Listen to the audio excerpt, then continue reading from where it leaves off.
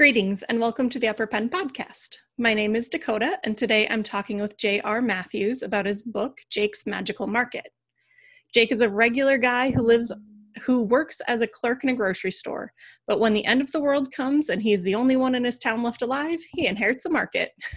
Also, there is magic based on deck building and lots of adventuring. Thank you, J.R., for joining me. Thanks for having me. It's very exciting. Sorry, there was a lot of J's there, and I just kept stumbling.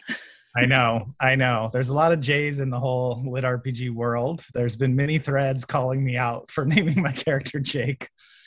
It's fine. Jake's actually pretty unique to me. Normally it's like John, Jim, George, something like Jake. that. Yeah. So how did you get interested in LitRPG?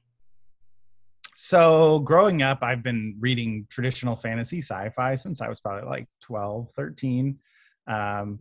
But when I first brushed against LitRPG 15, 20 years ago, I was like, oh no, that's not for me. You know, I'm reading the big fantasy epics and everything. But then, I ran out of those to read because I was reading so much. And so I gave The Land another chance because that was like the book I picked up a long time ago. And I was like, okay, I'm going to try it. And this time it worked for me. And I was like, okay, this worked. And then I picked up like another one. And I was like, oh man, this is the only thing I want to read now for like the rest of my life. And so I then devoured over the last 4 years, I devoured pretty much everything available on Amazon and translated novels and Royal Road. And so it's been a long journey, but the last 4 years, it's been like all I've read pretty much. I feel that. I definitely feel like the vast majority of what I read is LitRPG now. And I'm a hardcore sci-fi girl, so it's rough. Yeah, I always was too. But now I go back and it's like, gosh, it's so slow. Where's there's some itch inside of us all that I think LitRPG progression fantasy just scratches in a way that nothing else can. I don't know. It's a very strange phenomenon. Well, so how did you get started writing? Because this is not your day job, right? Well, so at the time that I wrote Jake's, I was a public defender. So I was a public defender for 10 years.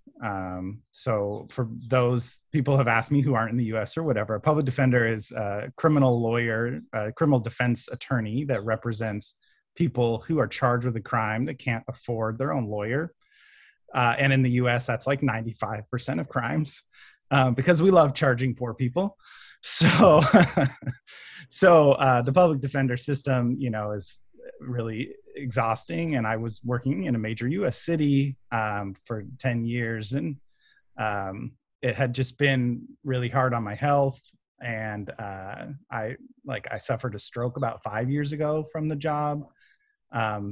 Paralyzed on the right side of my body, and I took 10 days off and went right back into a felony trials. I could barely type, and I was deathly afraid I would never be able to use my right hand again. I've made a full recovery, but you're in such an insane mindset as a public defender that it's 10 days was all I could take, and then I was back in doing felonies and stuff. So when the pandemic hit, a lot of built up depression or a lot of built up burnout finally kind of hit because I was going in and out of jails and visiting clients and going in and out of courts, and I was like, okay, I almost died last time from this job and I'm literally going to die this time. I really honestly thought for a year there that I was probably going to die. And I just, at the time, I didn't realize what I was going through. I just lost interest in all the games and all the books that I would read. I just kind of, I would buy a game on Steam and install it and literally not even start it. Or I'd pick up a book, even a comfort book that I knew I loved. I'd read the first page and put it down. And so I was going through a lot of burnout. And finally, I'd had these ideas bouncing around in my head for years. And I was like, well, if nothing's holding my interest and my escapism is gone, I should just write what I actually want to read now. And so I just started writing one evening after work. And after like a month and a half or so, the first book of Jake's was out in raw form. Took a year longer to finish editing and get everything together, but like it just blew up, and it was like, wow, I'm like really excited about something again. Like I felt passionate again. And so, yeah. That's really wonderful that you found like happiness again through writing LitRPG. Yeah. Yeah, it was exactly what I needed. I mean, the fun of it and the escapism and just the adventure of it really was, it helped me get through the rest of the pandemic. Yeah. So tell me about Jake's Magical Market. What is it about for people who don't know?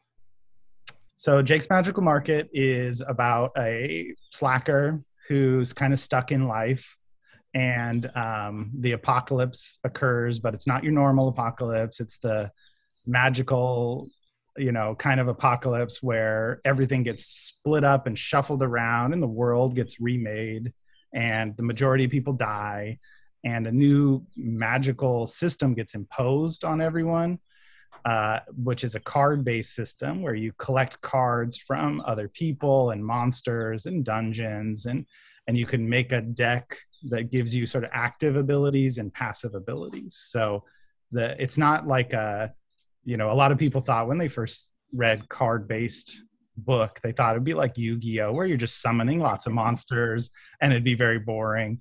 I wanted it to be more active. So like you get spells or attacks, and then you get passive buffs, and you can upgrade them and combine them to make more powerful ones, and all kinds of different twists and turns. And then it kind of acts as a currency as well. And so when he opens his shop, so basically, as he's trying to survive, he is in the market that he lives in, that he works in, because that's where the food is and it's more secure than anywhere else. So he's hiding out in there, and suddenly a group of elves knock on the door and are like, "Are you open? We want to buy some of this human stuff." And he's so overwhelmed and doesn't know what's going on. He's like, yeah, come on in. I'm a shopkeeper now. And it just kind of snowballs from there, where he suddenly is like, okay, I guess I'm going to run this shop. And while I do dungeons and meet aliens and, things like that. So one of the most unique parts of this book is the deck building feature. And it's so strange because I hadn't read any LitRPG with decks in it at all. How did you get that feature? So the way it came to me was I had like Jake as a character, and then I had this other idea of like, I grew up loving card games, playing Magic since I was a teenager, and all the different, card games that kind of spawned from that. And I was like, why isn't there any big lit RPG about card games? Like it's such a huge part of so many of our lives, So, you have VR games and MMO type things is like, but I probably spent just as much time playing card games my whole life. So that separate idea kind of just struck me one evening, and I was like, oh, I could do this or this, and you got to upgrade them, and you could do, I started just spinning in my head with it. And then I had this idea of the character. I was like, I'm just going to mash them together and see what happens, basically. It works really well because then like we get to see a lot of how the world is working. Like you mentioned, it is the economy, right? Yeah. Yeah. It takes over as you get to the second part.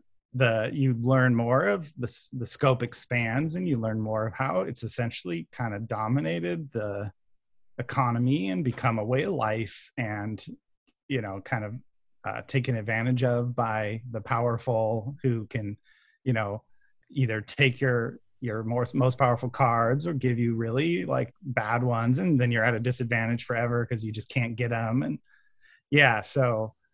it was fun to like kind of think up the economic system around it at the same time of the power system and the upgrade system, and the way it would I tried to find a way that it would realistically take over a society when you had access to this kind of stuff? Because why would you trade, why would you trade money when you can use shards of cards and, things like that?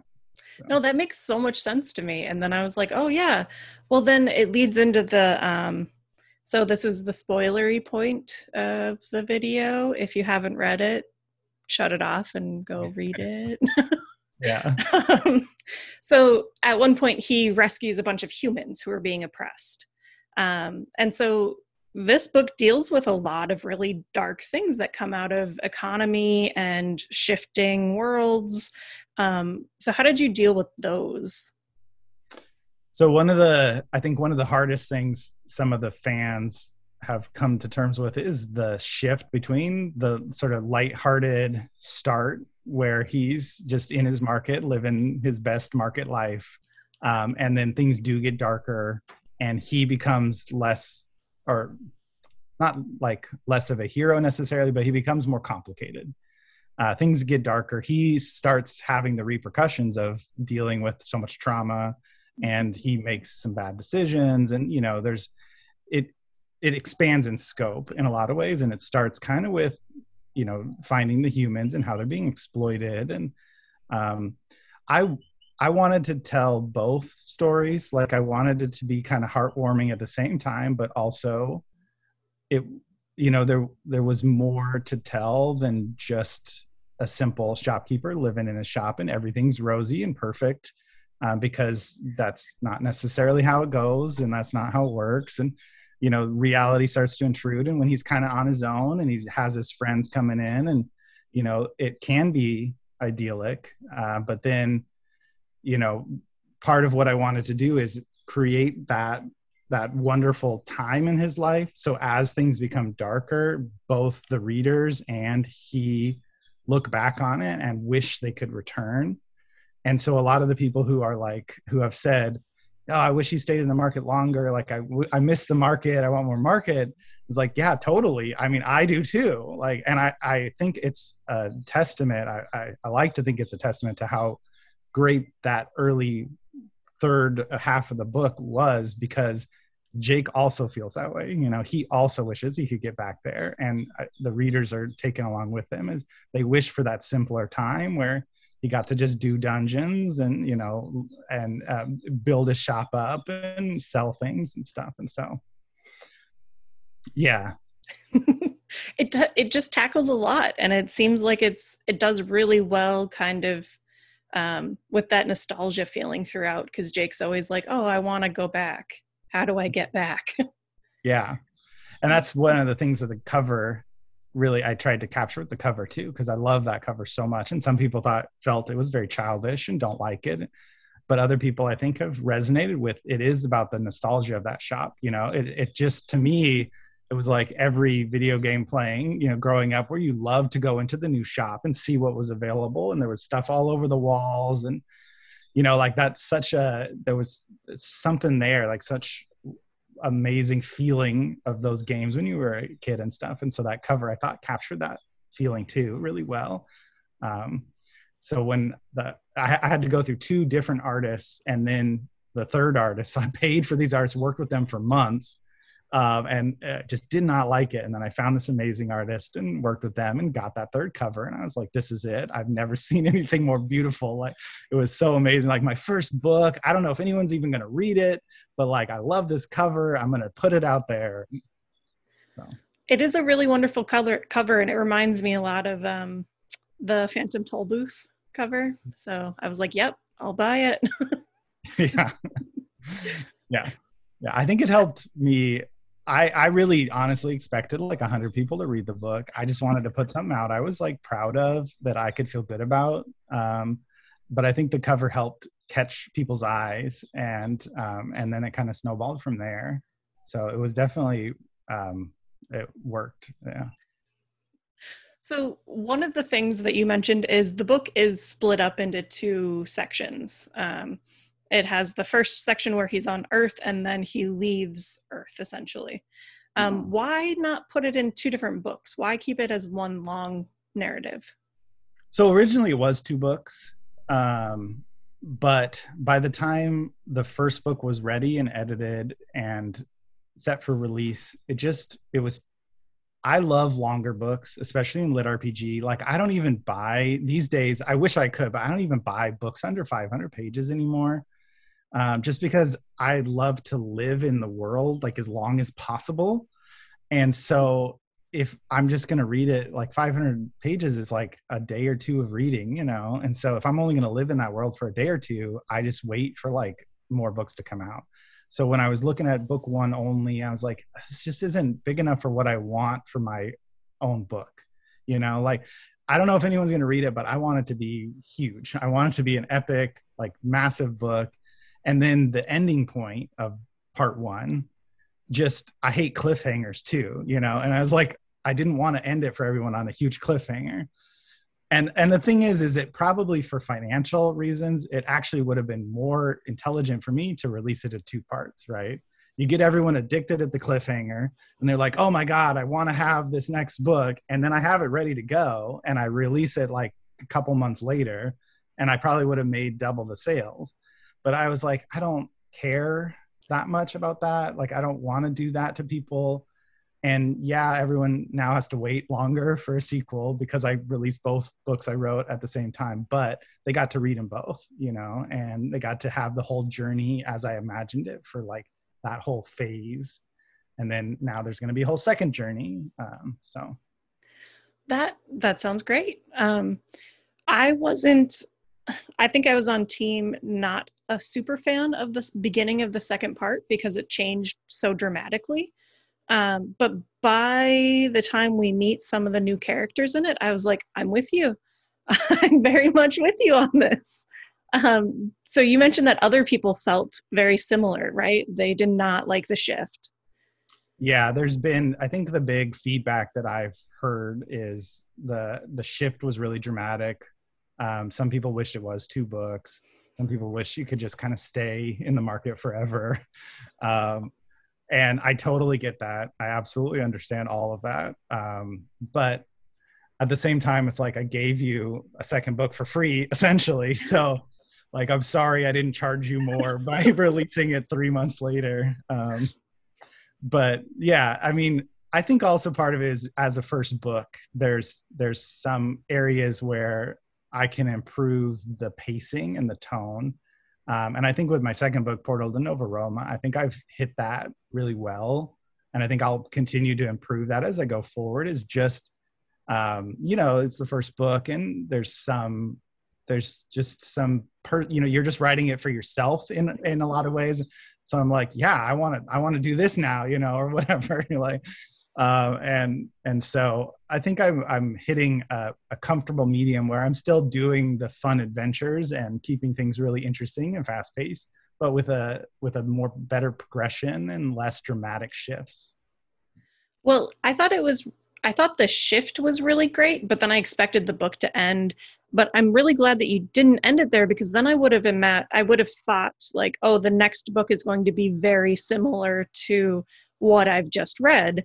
But instead you change expectations of what book 3 essentially would be. Oh yeah.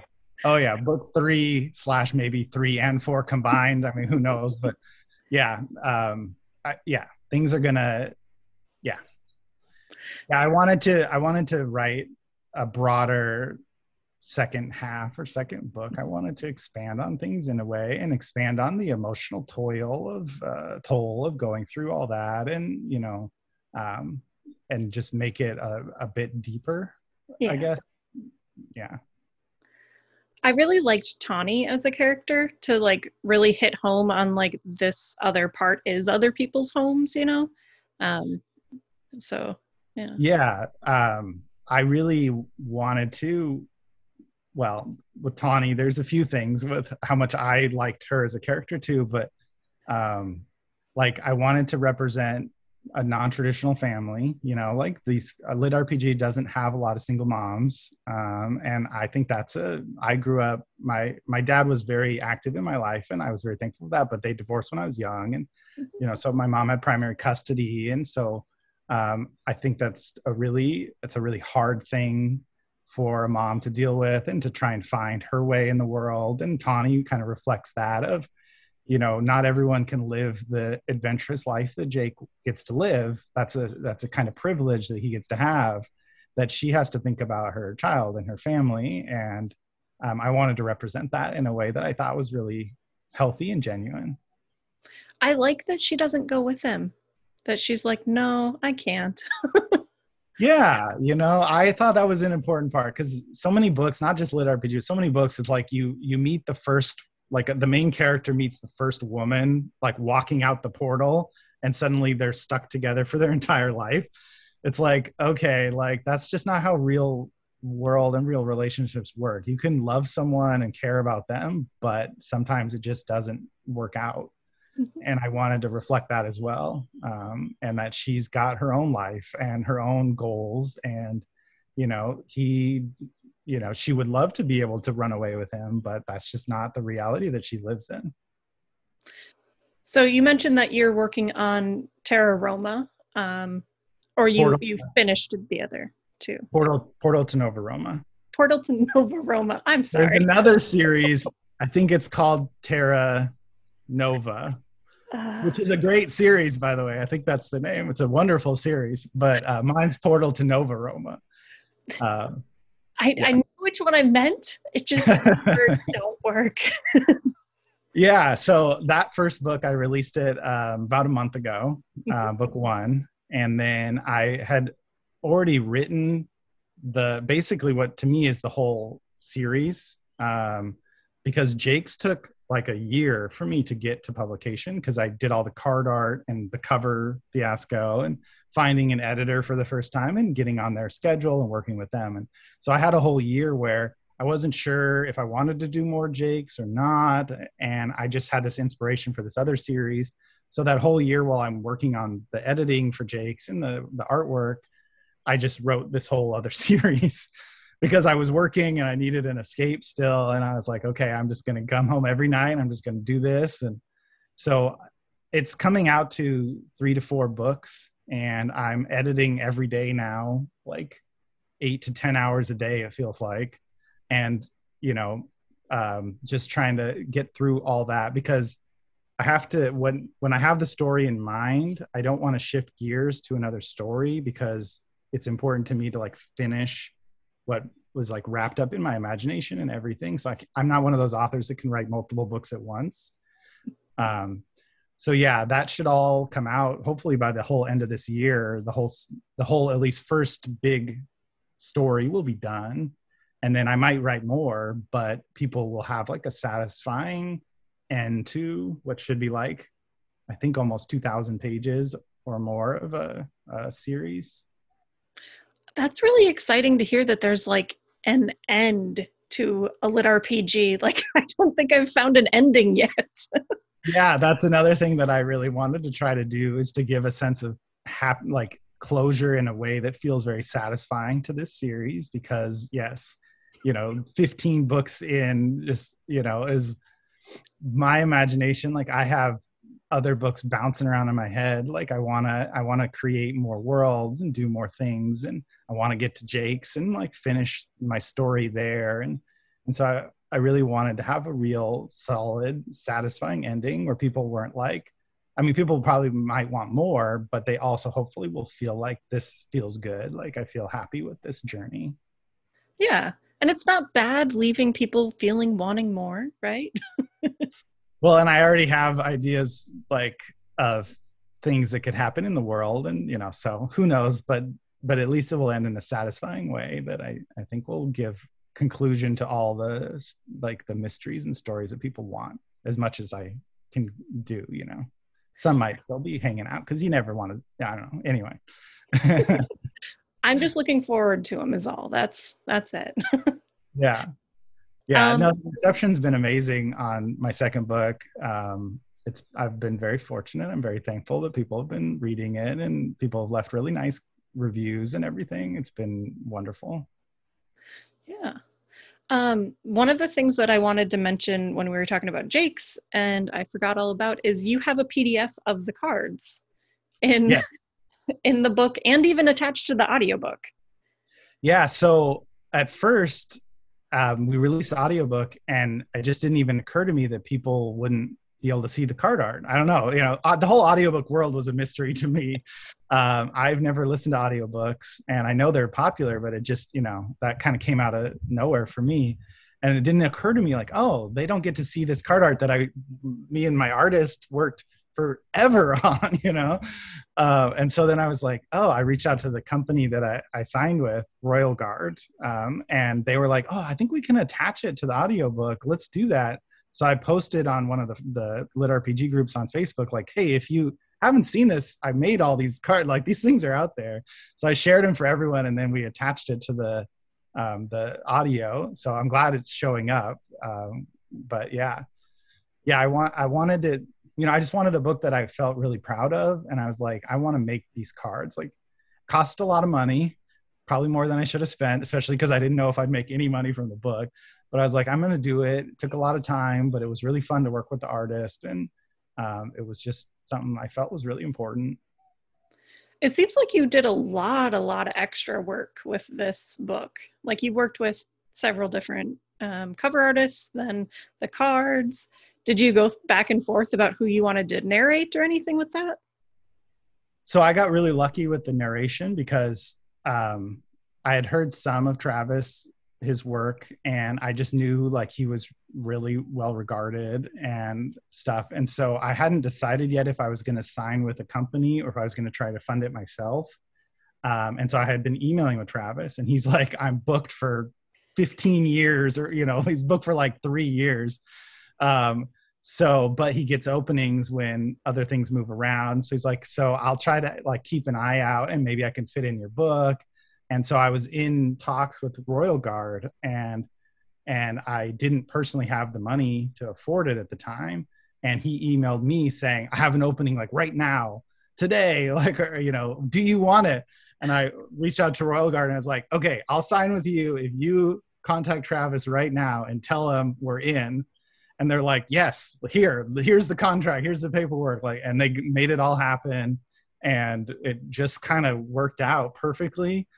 And I was very lucky, and Royal Guard's been amazing to work with. I know they're not, I don't think they're particularly well known, but they've been really wonderful, very kind, and helped me like understand how this whole world works a lot. And then Travis has been amazing. He, even when nobody knew who I was just releasing Jake's, he was very responsive to email and super kind. And I really appreciated that, because you don't normally see that. Some random person who's not an established author starts emailing you, that goes in the spam folder, and maybe you respond in 3 months. But he was like right on top of it, immediately like, yeah, I'm happy to try to fit you in. And so that meant a lot to me.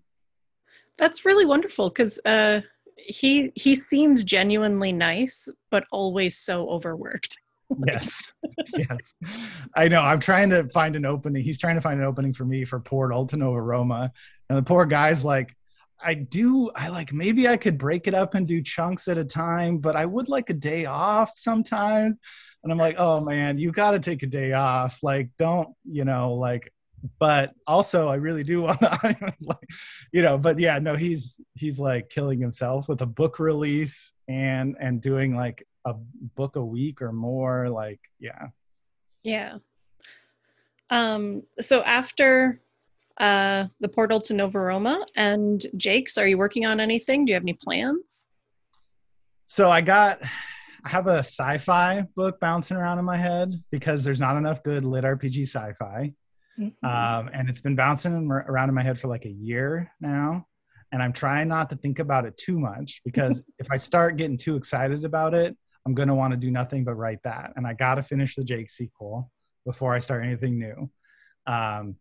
But I think that might be my next project, because I really want some nice, like, in-depth sci-fi, but with a lit RPG progression fantasy mix.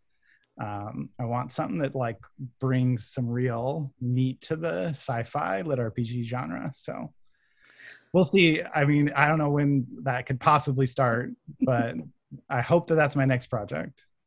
Okay. Well, I will keep an eye out. I'm excited for all of your new work. Thank you. Yeah. Well, thank you, JR, for joining me. Yeah, it's wonderful. This is my first interview as an author. Well, congratulations. It's very exciting. Thank you for reaching out to me, and I'm glad to be here. I highly recommend Jake's Magical Market. Sorry, words are not my forte today.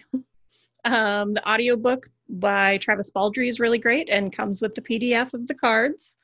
And it's a unique take on LitRPG just because of the deck building. So, go look at it, check it out. As always, thanks for listening and have a great day. Bye.